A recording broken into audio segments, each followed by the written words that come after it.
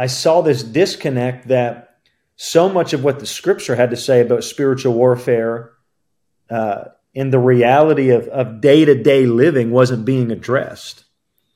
And so for me, in the combination of my experience and my study, the Lord really began to show me things about daily spiritual warfare and the understanding that is necessary to walk in victory.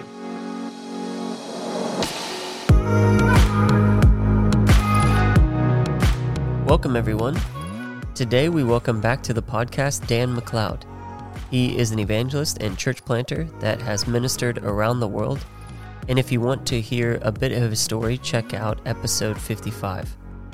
In this episode, we have a powerful conversation about spiritual warfare that is sure to challenge your perspective on day-to-day life. Make sure to share this episode with a friend because I believe this is a conversation that we all need to be having. We are closing in on 2,000 subscribers on YouTube, and we are really enjoying the community that we are building over there. We received this comment from Malachi about our most recent episodes with Dr. Vonnie Marshall.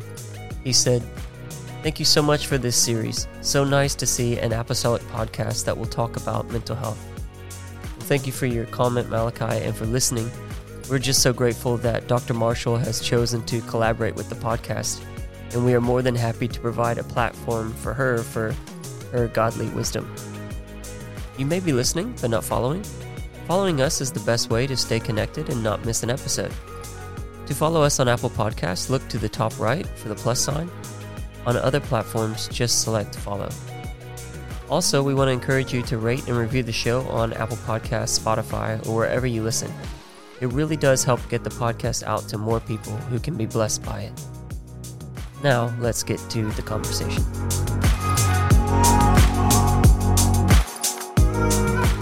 Welcome to the podcast. It's great to have you back on. Thank you. It's my honor to be back with you again. If you all haven't heard his story, we had Brother Dan MacLeod on last year on the podcast, and it was kind of a bit of a hybrid one where we talked a bit about your story. I think we spent the first half talking about that, and then the second half we talked about a sermon that you had preached recently, which was really good.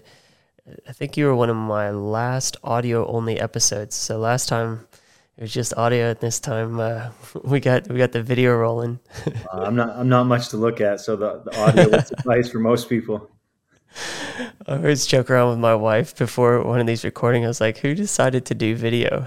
I got to comb my hair and get all looking nice before we hop on. But it was great to see you last year after we had our episode together. You were out this way ministering and came by Australia. It was good seeing you and reconnecting after a number of years. Yeah, it was good to be back. It's hard to believe. I've been there 3 times. They've all been very spaced out. My first trip was 2009, April of 2009, and then Haley and our firstborn, Carson, he was our only child at the time, came back in September of 2012. We attended Turning Point on that trip. That's right, yeah. And then, so yeah, it had been a decade. And yeah. I was glad that worked out. I was able to be there last fall. It's I tell people everywhere I go, I'll get asked, what's your favorite place to travel or the most beautiful city you've been to? And there are many, but Sydney is it's an incredible city. Yeah, it really is. Are we still up there even after your recent trips? Was that your first time? I saw you went to Israel recently. Was that your first time there? I did. It was my first time. I was actually scheduled to go in April of 2020, and COVID canceled that. But the Lord knew, and that was actually going to be a smaller kind of ministry-focused trip. This trip I went last month was with a tour group that my pastor led. He's done several trips over the past decade or so. And so it was very neat to go with him and some of the staff from our local church and a few other pastors from America. But yeah, it was an amazing experience. One I would definitely recommend. I was telling somebody recently, I've never been overly interested in Bible geography. And it's just not my forte, you could say, but being there kind of piqued my interest. It caused me to kind of consider the stories of Scripture and the path the people walked in a whole different perspective. And even just to be able to read the Bible now and just you close your eyes and you think, okay, I've been here. This is what the terrain looks like. This is what the Sea of Galilee looks like and the areas surrounding it. It was a very neat experience in that regard. There were other points that, if I was speaking plainly, I would say were a little disappointing. There's elements of it that, though the history is so rich and certainly even significant to us, the modern presentation of it is so commercialized. Yeah, I thought that might be the case. And then, some of it is commercialized just by, I would say, the secular tourism industry. And then you have other components that are really under the control of the Catholic Church. And so it has a very, the presentation is very wrapped up in the world of Catholicism, which I appreciate that they're honoring the history and that they've put in the work to kind of maintain the presentation of that significant story. But, some people will probably crucify me for saying it, but I was just a little bit taken back, at how commercialized it had become. But it was still very, very, very worthwhile, amazing experience. It definitely put a new lens or perspective on reading the Scripture. Yeah, I could imagine it would be a bit like that. That's sort of been my hesitation. I did really enjoy the photos that you posted. You're posting photos and then describing, maybe referencing a text or talking about, what actually took place. I think you even had one of like the Valley of Elah, which was really cool. So that part I think I would love, but as you mentioned, you and I are quite similar in that regard. Like the birthplace of Christ and that sort of thing, where they've got churches on top like where he was crucified, that sort of thing. One thing Pastor said as we went through a lot of sites, he said, obviously, they're claiming this, that the church is his birth site. We have no way of knowing if that little plot of land that church sits on is where he was born. But he said, what we do know is we're in proximity. Right. Israel's a very small place. These cities and towns in Israel are very small. They've been preserved. So we know when we're in Bethlehem, we're in proximity to where this happened. And I do think proximity brings perspective. I read a Mark Batterson quote years ago. I think it may have been in his first book, In a Pit with a Lion on a Snowy Day, I think. But I've never forgot this quote. He said, a change of place and a change of pace equals a change of perspective. And so that works two ways. One, you can take that quote and be an advocate for a vacation. So, you need to disconnect. You need to get out of the field that you labor in, and you need to slow down because there's a change of perspective that comes with that.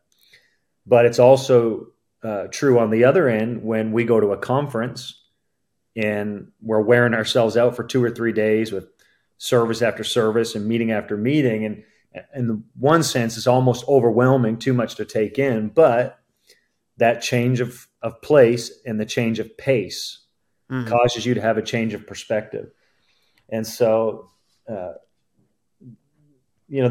to me, that statement was certainly fulfilled in Israel. I mean, it was a leisure trip in the sense it was a tour group, but we kept a pretty avid pace. We saw a lot of things. There was a lot of historical and biblical context given at each stop. And, I come away from that experience and I think, you know what, this has given me a perspective. I've read these stories. Obviously, I know where Israel is on a map, but really the progression of the story and how things unfolded in the country. And you mentioned the Valley of Elah. Just, when you're standing there in the valley and you're looking, at the hill on the left, and you think, okay, this is where the Israelites were, and the hill on the right, this is where the Philistines were. And you close your eyes and you think, okay, I've read this story. I've preached this story, but I'm standing where this happened. Yeah. It's Now, I wild. can't take you to the field, the spot in the field where he cut the head of Goliath off, but proximity. You're in this little valley, and so just the perspective, it just brings so much life to the scripture, especially if you're a Mm, visual person, which I am. I'm not an auditory learner. I'm really a visual guy, and so when I read my Bible, it's like a movie in my mind. mm. I'll visualize the story in my mind. And so for me to be able to be in these places and actually have an accurate depiction of the landscape and the lay of the land, it was a neat experience. Yeah, that's cool. And I could probably talk to you about that, spend the rest of the time talking about that, but in some of your other travels. But we got you on to talk to us about spiritual warfare. We discussed this a little bit while we were in Sydney together, and you had talked about that you're actually in the process of maybe fleshing out this and putting into some sort of book one day. Mm-hmm. And I was like, well, if you've thought that much about it, and it's a worthwhile topic to discuss, it'd be great to have you on the podcast to talk about it. So, if you wouldn't mind just introducing the subject, basically, how would you define spiritual warfare, and then we'll go from there. Mm-hmm. Yeah, I guess for me, it's always been a personal topic because there are things the Lord taught me in the process of life and ministry, really in 10 years of church planning. Uh, these were things that I lived and the Lord began to personally teach me. And uh, as I began to share my lived experiences and the revelation the Lord was giving me from Scripture as I would travel and minister, uh, I could see the blessing of it as it helped some people. And even last year in particular, over the course of I think 4 or 5 months, I had shared some of this or some of the things the Lord had showed me about spiritual warfare, and uh, I try to present it from a more practical standpoint, and I'll come back to that later. But after sharing it a few different settings last year, I had 3 different people come to me, different areas of the country, no connection, and say, have you ever thought about putting this in a book? Mm. Which, somewhere in the back of my mind, I have thought about that. Years ago, I told my wife one day I'd like to write a book, but I don't want to do it out of ambition, like earthly ambition. I don't want to do it to just say I can write a book. If I'm going to invest that time, I want to make sure the Lord has released me to do it, that there's an audience who needs it, and that it'll meet a legitimate need. And so I kind of started fleshing some things out. I've still not done much more than that. I kind of have themes to discuss, some chapter ideas, some potential content for those chapters. I've not done a whole lot more than that. Uh, I just want it to be a God thing, I guess. Mm.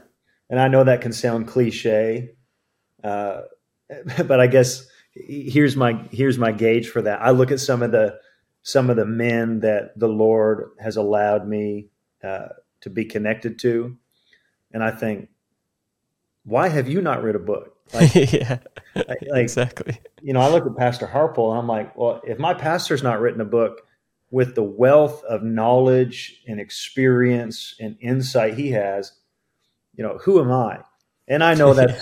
there's a lot of other factors that go into that, but all that to say, when it comes time for me to dive in and complete that project, I want to make sure it's God saying do this, and not just Dan MacLeod wanting to do it because Dan MacLeod wants to write a book. Yeah. But it is a personal topic to me because of what we've lived and what I've experienced and what the Lord taught me. So, to say what it is, I think simply, spiritual warfare is a war in the spirit. Mm. It causes us to consider the unseen reality. It it it can manifest itself in multiple ways. In a most extreme scenario, I think spiritual warfare can manifest itself in your physical body. Mm. I think obviously it can manifest itself through spiritual manifestations. But the most common, and in my opinion, the most, if I could say maybe even the most neglected in study and discussion, is the more practical component, which I would say is its influence on the arena of your soul. So your mind, your will, your emotions. So some context. Here is what I began to observe. And the Lord allowed me at different points to connect or receive from men who have tremendous authority in the Spirit and have some very profound supernatural experiences. And I believe in that. But here's an observation I would offer after 15 years of ministry. I began to observe almost what I would call an infatuation among our movement and preachers and conferences with mystical or supernatural stories. Now, let me qualify it because I don't want to be labeled as the carnal guy here. I believe in that. I have some of those experiences.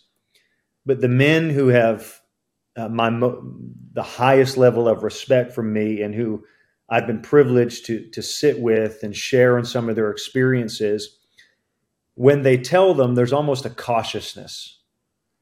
But I observed in the younger demographic, the men that I speak of would probably all be 50 plus, 60 plus. But I began to observe in the younger demographic this infatuation with the supernatural or the mystical. And I believe in that. One of my first experiences with the spiritual manifestation, I was a Bible school student. And I got a call from a pastor's son where I had preached that weekend to come with him to the house of a saint in the church. And I had no idea what I was about to walk into. But when I walked through that lady's door into the kitchen of her house, her 16-year-old granddaughter was hanging over the back of her dining room chair. And I knew as soon as I walked in, I knew immediately this girl's possessed. But I had never in my life experienced anything like that. I've heard stories, but I'd never seen anything like it. So, a naive Bible school student, what do? Well, you just do what you hear in the stories. And I've heard people say when somebody's possessed or a devil was manifesting, they would say, what is your name? Or try to confront it or get the identity of this demon. So I get right down at this girl, right at eye level. I kneel down and I look her in the eyes and I say, tell me your name. And as God is my witness, as soon as I said that, she went from hanging over the back of that chair to coming probably 2 feet off that chair into the air, and her body hit the floor like she had been slammed by a grown man. And she begins convulsing, and her body, it's hitting the floor, but from head to toe, it's like withering like a snake. And I've heard stories, but I had never experienced anything like that by my life. That's the first time. Now, there's been a few others like that, but the majority of the spiritual warfare in my life, and I would venture to say the life of most believers, does not go to that dimension or that manifestation. So, but what I began to observe was if you get up on a platform, you go to a conference and you tell that story, oh my, people love it. Yeah, yeah. And there's almost a perception that to tell that story implies that I walk in some dimension of spiritual authority. And it almost could be used to validate me. And I began to observe this, and I was just within my own spirit troubled because I knew the battles that we had been encountering in the process of church planning and our own spiritual growth. And while those experiences are real and while they do happen, that is not the everyday reality. And so I began to see this disconnect. While there was an awareness of spiritual warfare, I would say a hunger for the supernatural, I saw this disconnect that so much of what the scripture had to say about spiritual warfare and the reality of day-to-day living wasn't being addressed. And so for me, in the combination of my experience and my study, the Lord really began to show me things about daily spiritual warfare and the understanding that is necessary to walk in victory. Because you can go to a youth camp, you can go to a church conference, and you can tell that story, get everybody excited. We're going to conquer the devil. We're going to speak in tongues. We're going to run the aisles. I believe in all of that. I think we need to keep on doing all of that. But you can leave that emotional experience and enter back into the daily reality of spiritual warfare. Even the most spiritual among us, the men who walk in the greatest dimension of spiritual authority I've ever met, they're not fighting a manifestation of a demon every day of the week. Yeah. So what I began to observe was this reality and that trouble in my spirit. The Psalms, there's a scripture that says, "The Lord will perfect that which concerneth me." Perfect means to bring about to completion or a process of maturity.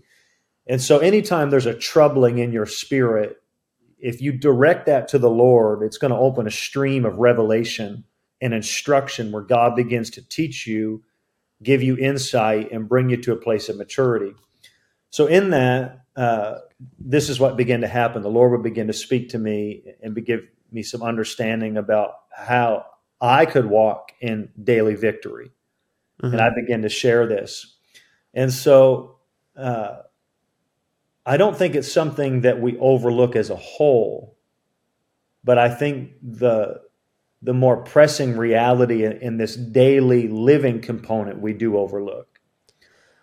So a scripture... Yeah, I think that's right. I think, as you said, I think when we talk about spiritual warfare, we go straight to the manifestations that you're talking about. We're talking about, I was just thinking about when it's discussed, typically it's an event like that, or maybe someone taking dominion over a city, or having an encounter with an angel, or with a fallen angel, and yeah, the practical side of it is not really discussed. That's sort of like just lumped into prayer.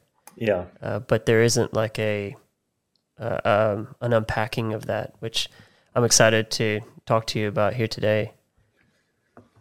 It's so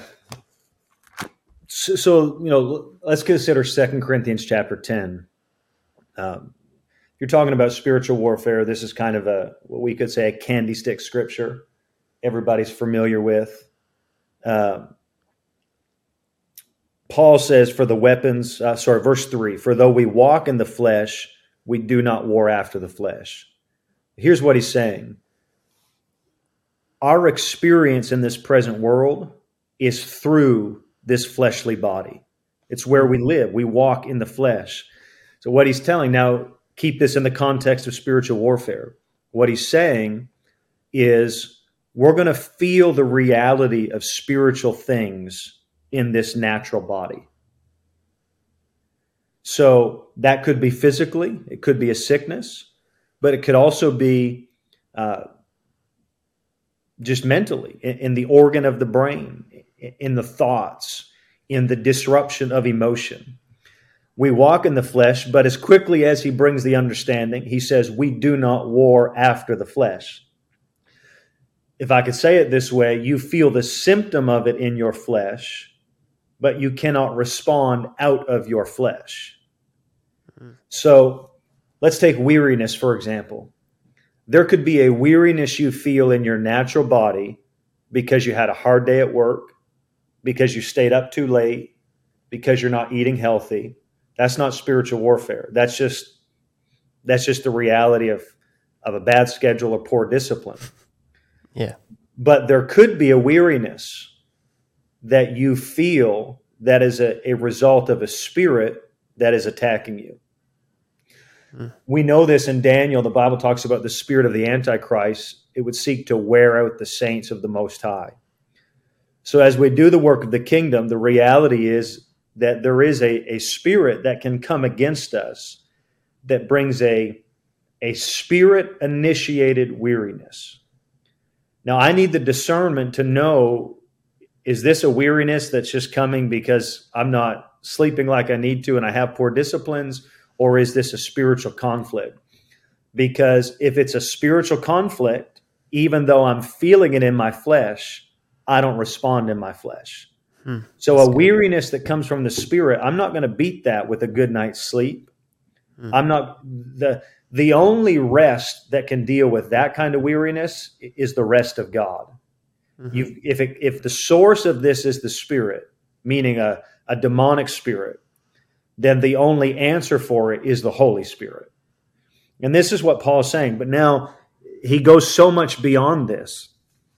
The weapons of our warfare are not carnal. And so he's saying we're not fighting with earthly things. We don't conquer this with, vegging out and just chilling and watching a movie. You don't conquer this with a vacation. You're not going to overcome this because you go out and buy a new suit. You're not going to beat this because you go have a good night with friends. No, our weapons are not carnal. And so again, he's directing us back to this fact that if the conflict originates in the Spirit, even though you're feeling it naturally, your weapon has to originate in the Spirit. It's not carnal. Now, he goes on, he says, but we're mighty through God to the pulling down of strongholds. Again, consider the imagery that he's giving us here. If I'm going to pull something down, where do I have to reach? I have to reach to the top. Yeah. I could knock it down from the bottom, but to pull down gives me the visual imagery that I'm extending upward. And now he's talking about strongholds. This is an old military word. Literally, it's a stronghold. It's a hold or a fortress that gives me a strong hold on the land. When a military would come in and conquer a territory, they could expel the enemy. They could decimate a city. They could conquer the land. But if they withdrew all their soldiers, then somebody else would just move in and occupy that land. And so the point was, when they had destroyed a city, when they had conquered a land, they would set up strongholds, almost like little fortresses, military camps, to maintain a presence which allowed them continued influence in that region. So what Paul's saying is, through the power of the Spirit, if we're using the right weapons, we have the ability, we're mighty through God to pull down these strongholds that allow demonic influence in areas of our lives. Now, verse 5. Casting down imaginations and every high thing that exalteth itself against the knowledge of God, and bringing into captivity every thought to the obedience of Christ. 3 things he says here. He uses the word imaginations, he uses the word knowledge, and he uses the word thought. All 3 of these words direct us to one place, the mind. The mind. So what's Paul doing? Paul's telling us where the stronghold exists. Yeah, wow. Now, in ancient culture, in a carnal battle, that stronghold is a physical fortress in the region that the enemy is occupying. But in the realm of the Spirit, this stronghold is a thought pattern. It's a way of thinking that is demonically influenced. Doesn't mean you're possessed of the devil, but it means you're being influenced by fallen spirits to think in a certain way that would allow the enemy to have influence over your mind, your will, and your emotions. Because if he can control you there, he can start controlling a whole lot more. It'll change how you see things. It'll change how you speak. It'll change how you act. But it starts right here. Now, even consider the order of what Paul says. Now, remember, he said pulling down. So in your mind, visualize the imagery of a fortress wall. This is the stronghold. I'm going to pull it down. I've got to reach to the top. My hands are extended. I'm going to pull this down. And now let's consider the order of the words that Paul writes in. First, it's the imagination. And as I'm pulling down, then it's the knowledge. And as I'm getting lower, it's the thought. Now, the destruction of this stronghold is from the top down. But the construction, the enemy's construction of the stronghold, is from the bottom up. Right. When you go to build a structure, they don't suspend the roof and then put a foundation under it. They lay the foundation, they frame up the walls, and they put the roof on. So even though Paul begins with the imagination at the beginning of verse 5, that's because he's describing from the top down. Let's consider this from the bottom up to see how it's built. Well, it starts with a thought. That thought becomes knowledge, which is logic or a way or pattern of thinking, which eventually becomes an imagination. So a thought. Now, you've probably heard the old statement that you can't control if a bird poops on your head, but you can decide if you let it build a nest or not. Yeah. And the humorous expression to convey the fact that you can't control every thought that enters your mind, but Right. you can control what you do with that thought. Yeah. So if the enemy seeds a thought into our mind, this can come from many different ways. It could come through spirit-inspired imagery, and I'm not talking about the Spirit of God here. Much of the imagery in our world today is inspired of a spirit not of God. Marketing, media, movies, advertising, a lot of this is carrying. You've got to remember, in this ancient culture that we study of in the time of Scripture, they would bow before literal idols. Yeah. They would sacrifice before physical idols, statues and images that were made. This was the tale of the 3 Hebrew boys. They refused to bow to this idol. Well, nobody's sacrificing in the context of the ancient culture. We're not bringing animals to bow before statues. But friend, our culture, we think we have evolved, but we are shelling out money. Our sacrifice at the altar of imagery everywhere we go. That's such a good point. And Paul talked about they sacrificed to demons. Well, they were sacrificing to a physical idol, but the principle was behind every idol, there is a spirit. And so we have to have this awareness that because we're interacting with this very image-driven world in the 21st century, there are going to be thoughts that are inspired in our mind, but they're not inspired of God. And we have to have the discernment. We have to be walking in the Spirit enough to know, is this of God? If it's not, at that moment, at the recognition of a demonically inspired thought, I have to take it captive to the obedience of Christ at that moment. Because if I don't, that thought becomes a way of thinking. And that way of thinking becomes an imagination. Well, what is an imagination?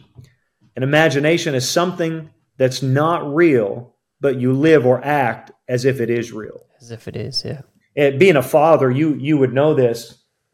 I've got 3 sons, and the older they get, everything in our world teaches them to stifle the power of their imagination.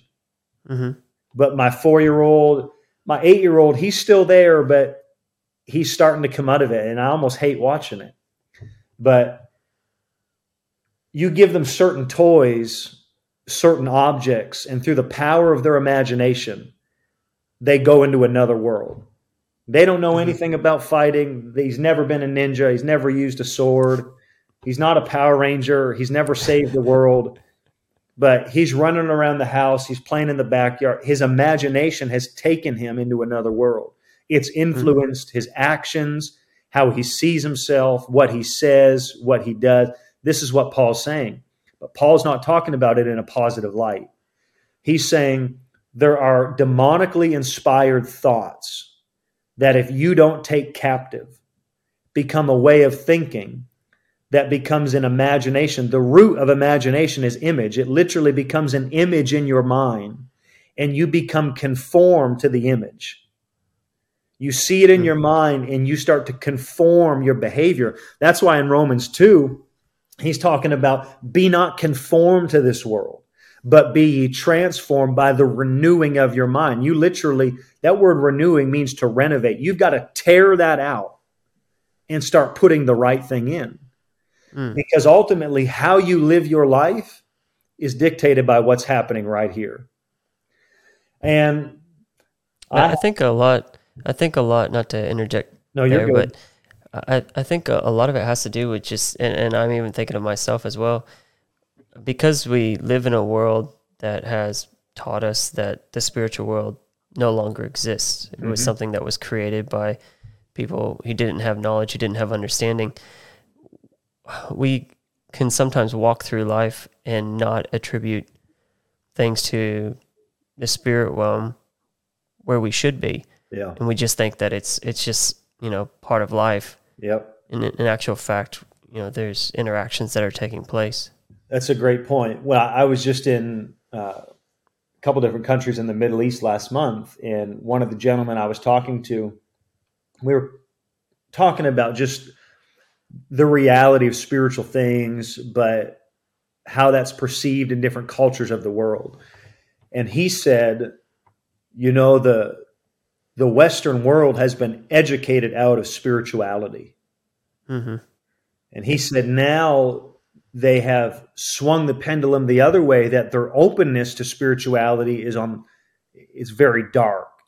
You look at a lot of the media, the movies being produced in America, there's an openness to dark spiritual things. Yeah, there is. But that void was because they were educated out of the reality of good spiritual things. So we're sitting at a Starbucks here in this country in the Middle East, and he says, in this area of the world, it's not uncommon for somebody to say to you, I feel you. Now, if somebody said that in America, what they would mean is, I've put my hands on you and I felt you. I felt what your shirt felt like. I felt you. That's not what he meant. He meant that someone in that culture, because it's a very spiritual culture, would say, I feel you. They're not meaning they've put their hands on you. They feel your spirit. Even, one of the big things now in Western culture is, people have an energy about them. This kind of very humanistic New Age terminology. It's their spirit. You're feeling their spirit. And this is what discernment is. Discernment is, the gift of discernment is like a spiritual radar. It's your ability to feel another spirit and to discern, what is that? What is its purpose? What is it? Now, the Lord may not always give you all that information, but he may allow you to discern, is this of God or is it not? What is the objective of this spirit? A practical example that this was a pivotal, experience for me a couple years ago.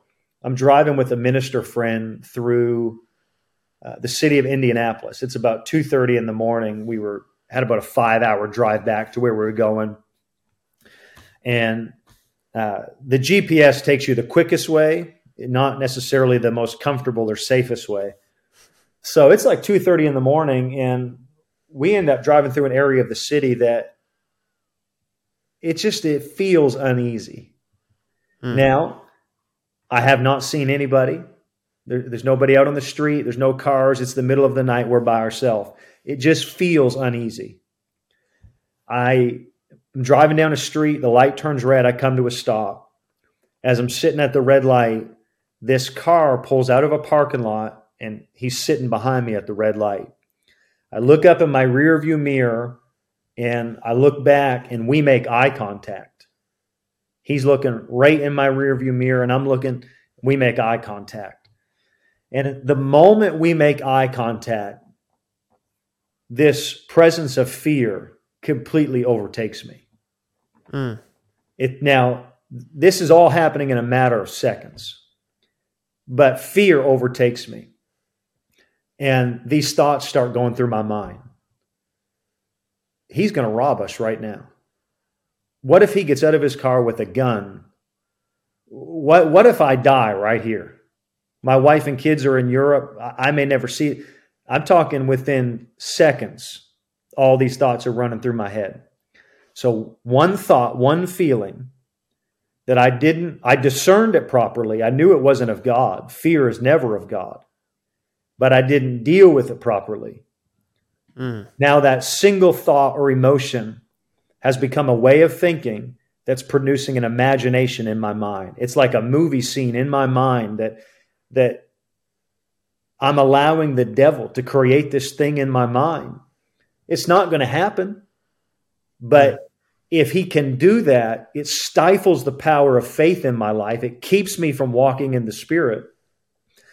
So as this is happening, literally, I'm talking 3, 4, maybe 5 seconds is how quickly this is happening.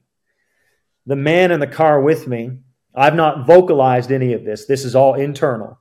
The man sitting next to me in the passenger seat says to me, "Do you feel that?" I said, Feel that? Yeah. Now, I've not said anything that I've thought. And he says to me, "That's a spirit of fear."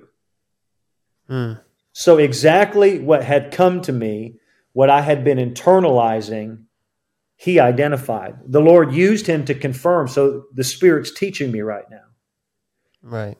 And I understood, okay, I'm discerning this, but now I need to deal with it.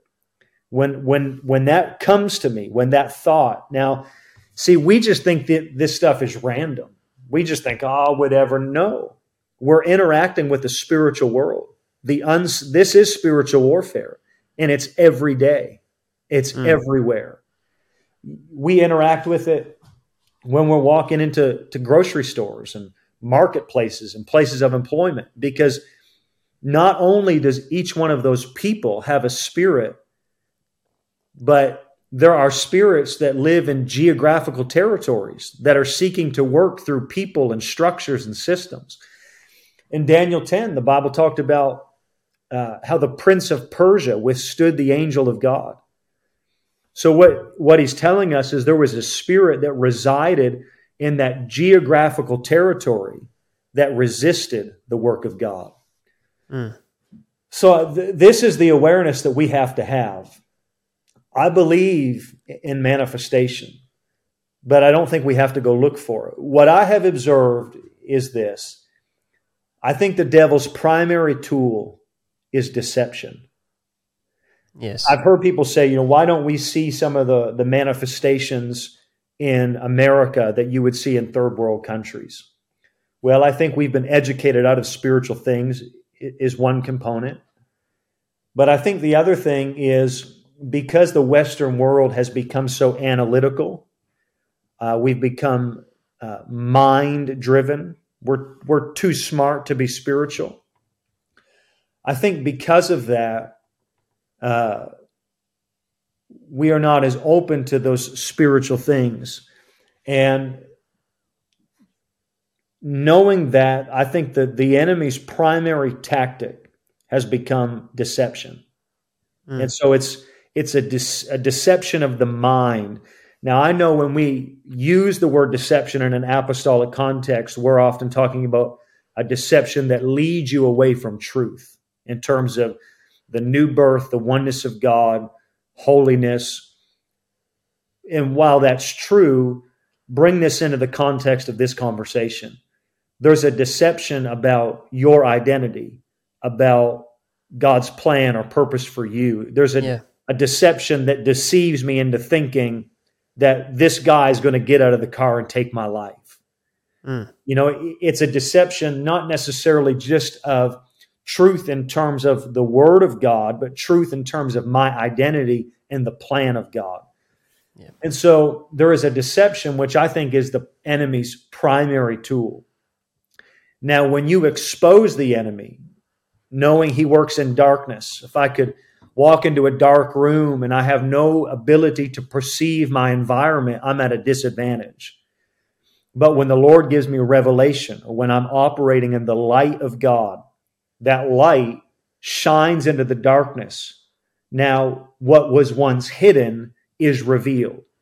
The enemy is at an advantage in the darkness, but when that light exposes him, he can no longer operate in deception because I've exposed him. Now his tool will be, in my opinion, one of two things typically. He'll seek to bring chaos and distraction, or he'll seek to bring some form of opposition. This is the arena where sometimes we may see a more demonstrative manifestation.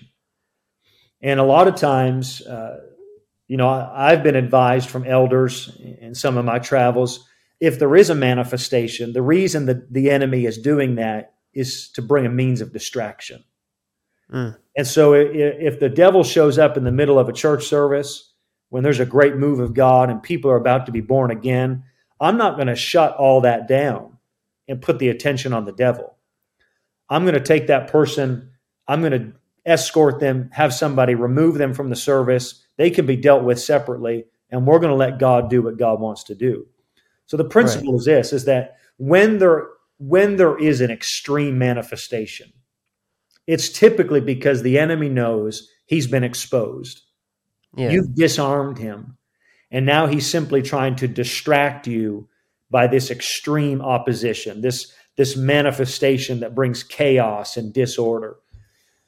So it's, as you can tell, it's something I can ramble about for a while. Oh man, we could talk about this for hours. I do want to try and focus your thoughts just for a few minutes before we finish this up. All this information is amazing, and you've opened up my eyes to things that, ways that I've been living that has sort of maybe looked past spiritual warfare that's taking place on a day-to-day basis. And you've already touched on it a little bit as to pulling down strongholds, dealing with capturing thoughts. Is there any other ways that you would suggest that a Christian becomes engaged in spiritual warfare, so they're not sitting on the sideline deceived, and they're not just wandering through life? Well, I would say everybody is engaged in it already. The awareness of that is the first step, is coming to the realization that these things that I feel, these thoughts that are entering into my mind, it's not just Dan MacLeod. It's the spiritual world I'm interacting with. Now, this could look very different depending on where you live. And that, I mean that in the sense of the country, the city, even the area of a city you live in. Because as I referenced Daniel 10, there are spirits that reside in geographical territories. This is why, if we were in Sydney and I said to you, hey, can you take me to the really wealthy area of the city? That area comes to mind immediately. You know right where you're going to take me. If I say, Greg, could you take me to the poor area stricken by poverty or homelessness, or take me to an area where there's a lot of drug activity or prostitution. I mean, these areas come to your mind.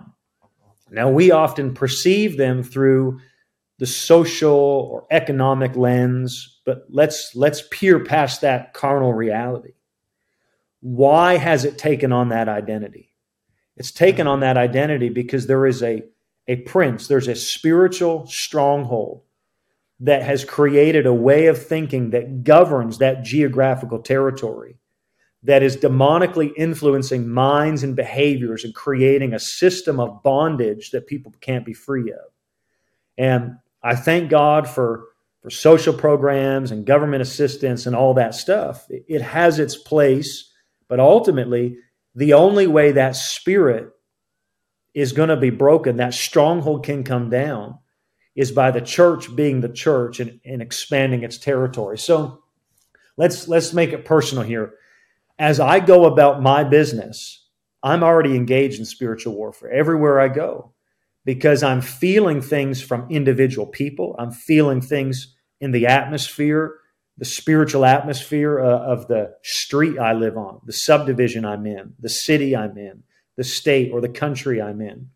So the first step is having that awareness, not just a carnal awareness, but I want it to be a discernment. Now, ultimately, and we won't go way down the road today for the sake of time, but you've got to be walking in the Spirit, which comes from your God connection. You've got to be a man or a woman of prayer.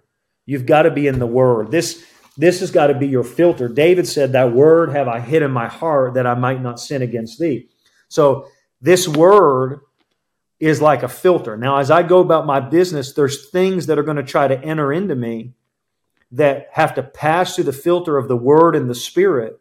And when that happens, discernment, it's like a radar, like doo-doo-doo-doo-doo-doo-doo. It's going to start going off. And that's the Holy Ghost saying, this isn't me. This isn't me. That fear, that's not me. That anxiety, that's not me. That stray thought, that's not me. So you got to take it captive. How do you do that? You have to take it captive. You have to say, no, this is not God, and I'm not going to dwell. You've got to replace it with the right thoughts. You've got to meditate on the Scripture. You've got to quote Scripture. You've got to speak the name of Jesus. You've got to call on the name of the Lord. This is walking in the Spirit. And so I think that awareness, a second layer of that, and I think a practical tip here would be, you may have to start journaling this. But one way the Lord may give you greater revelation or increased knowledge for the sake of your own life, or even for those you might minister to, is if you start seeing patterns develop. You may notice every time you go to a particular area, something happens. You may notice that, when you have interactions with people from a particular area of your city, that they continually, people from that area seem to battle the same thing.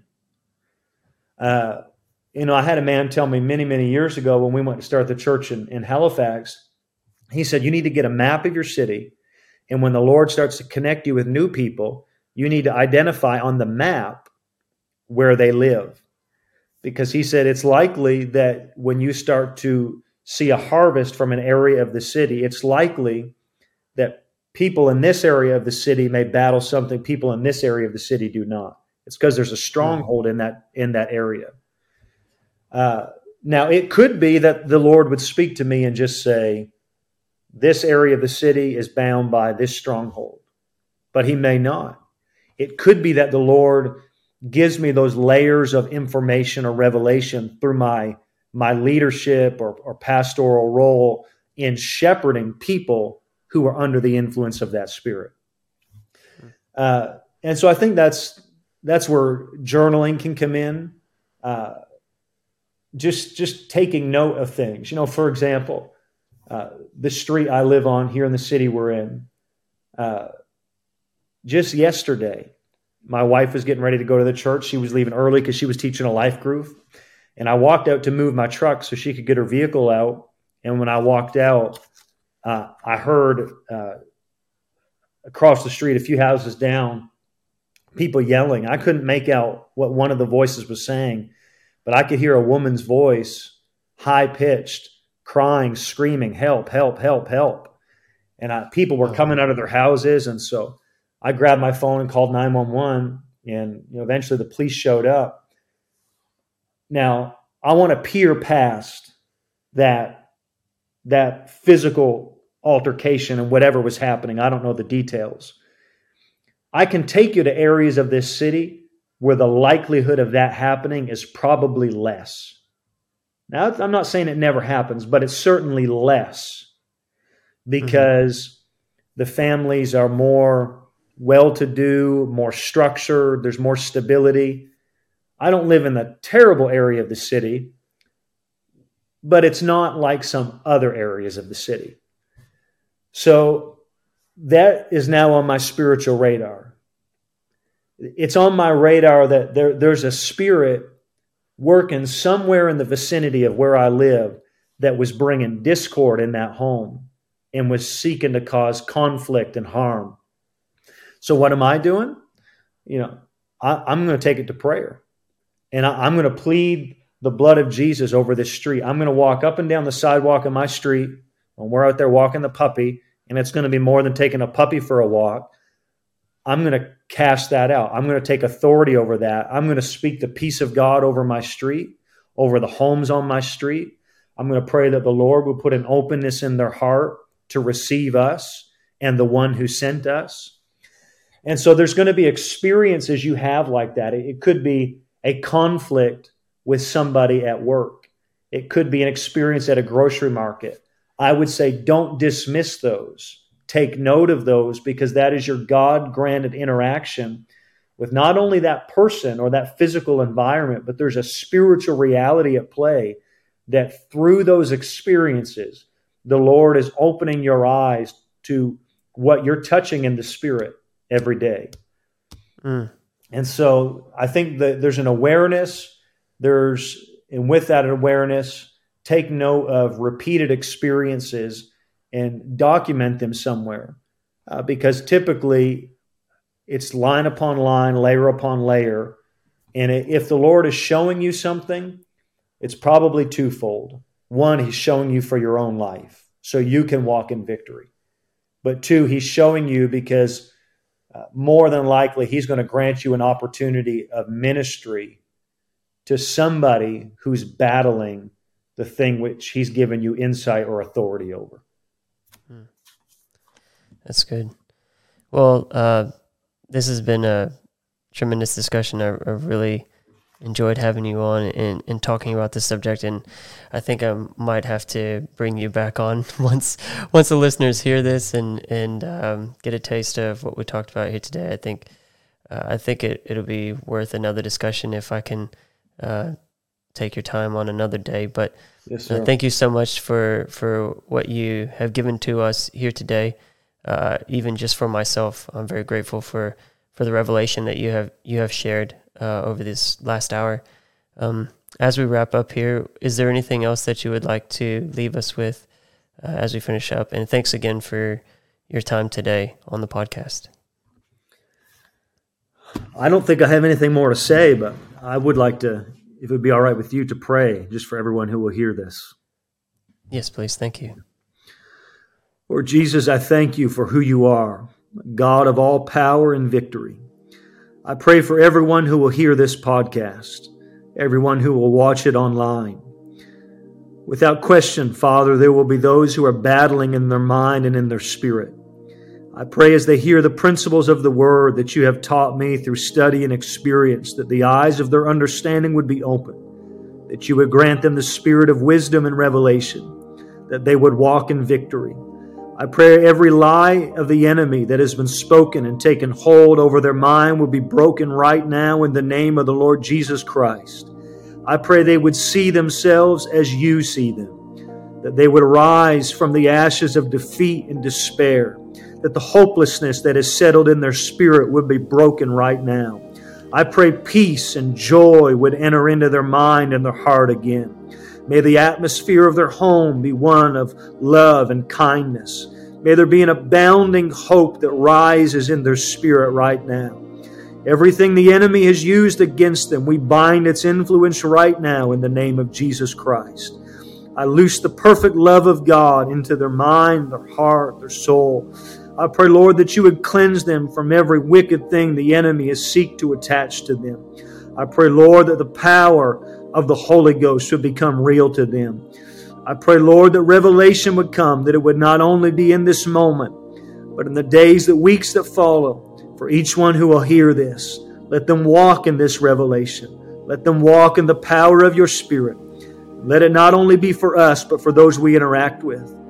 I pray, Lord, that you would help us use this understanding and this knowledge and this power to bring deliverance to the captive, that the blind could see and the deaf could hear, that the kingdom of God would come, and that many would be born again. I pray in the name of Jesus Christ, and we give you praise. Amen.